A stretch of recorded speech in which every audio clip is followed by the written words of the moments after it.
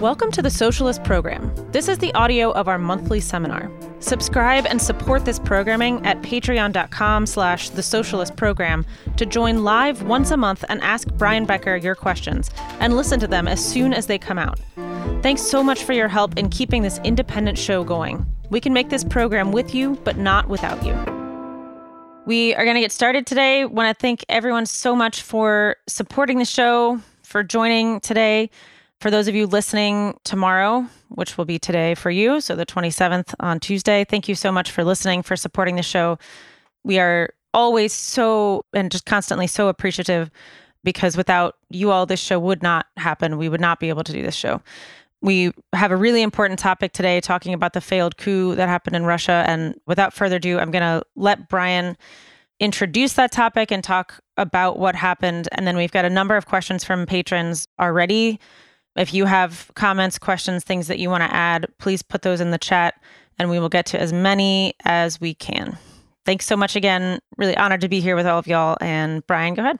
Sure. Thank you, Nicole. And again, to all of you who are patrons who are joining us on our seminar, we can't do the show. As Nicole said, we can't do the show without you. We can't do it without financial support. We, in fact, need more financial support. We have thousands and thousands of people who regularly listen to the show. We can see the analytics. The show has a huge audience. The show that we did with Ken Hammond, which is both a podcast last Thursday, but on Wednesday, it was a YouTube video. More than 140,000 people watched that show alone. I mean, this show is filling an important mission because people want to have alternative media. They want to have a socialist or a Marxist perspective on world events, and a perspective that is rooted both in some degree of historical knowledge and objective faculty. And in other words, not rhetorical, but based on an assessment and an analysis of things as they really are.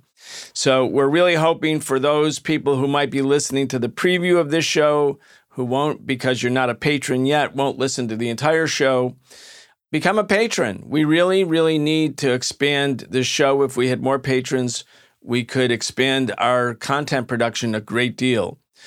Okay, with that said, the events over the weekend, the failed coup attempt by the leader of the Wagner Group, a mercenary military outfit that had been fighting in Ukraine alongside and in cooperation with Russian official military forces. Their leader, Prigozhin, attempted what appears to be a coup, a march on Moscow with thousands of military personnel after having seized a Russian military headquarters in the south of Russia in Rostov, a seizure of a military base that happened almost without any resistance. There are reports that the Wagner Group did shoot down Russian military helicopters. At least 13 Russian service people lost their lives in those shootdowns. And then dramatically, as the march on Moscow was taking place, and not that far from Moscow, really, there was an intervention by the president of Belarus, who was obviously working in coordination with Putin, and they had a deal arrived at with the coup leader, Prigozhin, who Putin had denounced as a traitor and engaged in treasonous activity.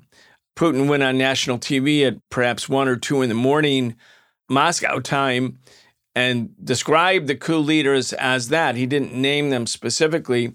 But the deal that was worked out was that the coup effort would end. The military personnel who participated in it, the rank and file, who may or may not have been misled by their own commanders, would return to their bases, and that Prigozhin would not be arrested because he is at that point was facing charges of treason, the most serious charges of all.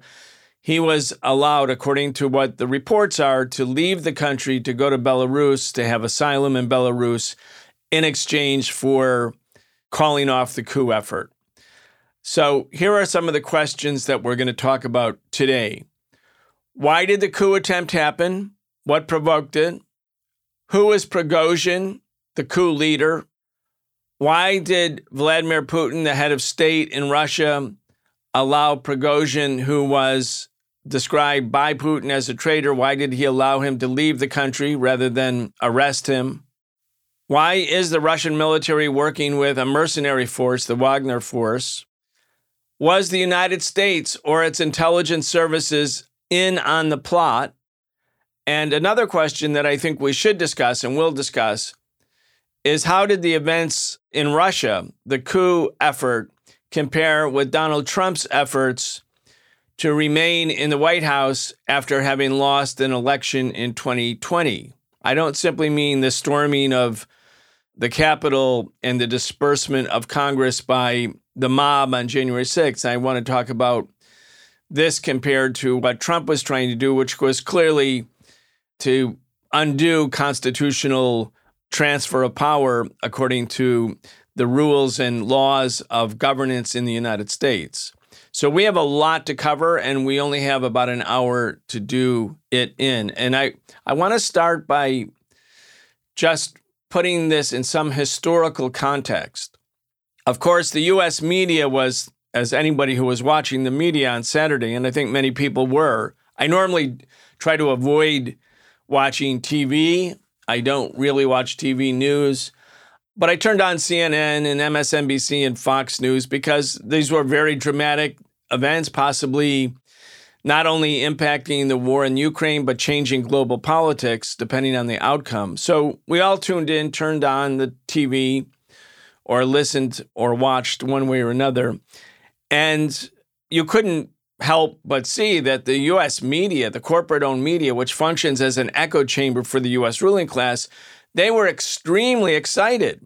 This was big news. This was really, they were really hoping that this would lead to either the toppling of the Russian government or the creation of such chaos inside of Russia that it would permanently weaken Russia and specifically and in the moment weaken Russia's war efforts in Ukraine. And of course, the Ukrainian military counteroffensive that had been announced for months and months and months has been launched in recent weeks, but it hasn't been doing that well. So there was obvious excitement by the U.S. media. I want to just mention it because, one, if Prigozhin had been able to become the new leader of Russia, this guy who was a petty thief in the Soviet Union, a criminal who served 9 years in Soviet prisons, and then after the counter-revolution that overthrew the Soviet Union, became a very rich man and powerfully connected, like many of the oligarchs, people who lived in the shadows in the Soviet Union, perhaps participating in a criminal second economy, an underground economy, or what might be called the black market. They emerged as the dominant force after the counter-revolution overthrew the Soviet Union. And the U.S. media was I didn't hear anybody saying, well, what would it mean that somebody like Prigozhin could take over Russia, which has the second largest nuclear arsenal in the world? I mean, what does that actually signify, or what might it signify in terms of stability? The U.S. media didn't care. They were just so excited over the prospects of a weaker Russia or the possible toppling of Vladimir Putin, who is so thoroughly demonized that most Americans must think, if they're getting their news from the media, that this guy is the devil incarnate. He must have horns and a tail. He is the ultimate demon at this point. And so the U.S. media was like, yeah, let's have a coup, even if it's led by Prigozhin, to overthrow the government in Russia. And thus that would have given Prigozhin control over Russian nuclear forces. I mean, it was an amazing level of hubris, arrogance, irresponsibility on the part of the U.S. media. But I was also thinking historically, 30 years ago or 32 years ago, the Soviet Union existed. The state did not rely on mercenary forces, private capitalist armies. The Soviet Union included Russia and Ukraine as brother or sister peoples who had this long, long, long tradition of being one people, basically. I mean, old Russia, the Russian Empire, was filled with many, many, many ethnicities and nationalities and various languages spoken. But the relationship between Russia and Ukraine was truly a historic relationship. That didn't mean that Ukrainian-speaking populations did not resent the Russian Empire and did not assert Ukrainian nationalism. That certainly happened. And in fact, the Bolsheviks, under Lenin's leadership, were able to forge unity between Russia and Ukraine on the basis of a recognition of the rights of Ukrainians to speak their own language, to have it as an official language in government work, that Ukraine and Russia were part of one single coordinated, state-owned, publicly planned, centrally planned economy, so that Ukraine could benefit from the oil that came from the Caspian Sea and from Baku, from Azerbaijan, another sister republic in the Soviet Union. And Azerbaijan and Russia and the rest of the republics of the Soviet Union could benefit from the wheat and grain that was produced in Ukraine, which was seen as the breadbasket of the Soviet Union. Those countries, those peoples were living in peace. And with whatever its problems and defects, and certainly the Soviet Union had many, and we don't have an idealized version, just because we're socialists and the Soviet government said it was socialist, we don't have an idealized version of the Soviet Union, but we do strongly support the idea that it was an experiment, the first experiment with the working class and poor peasantry in the countryside, took state power, retained state power, and tried to reorganize society to meet the interests of their class rather than the interests of the nobility, the aristocracy, and the capitalists or the foreign capitalists. And during that entire period between the signing of the treaty in 1922, and it was formalized with the Soviet Constitution of 1924, all the way up until 1991, no mercenary armies, no private capitalist armies, and the people living together in peace.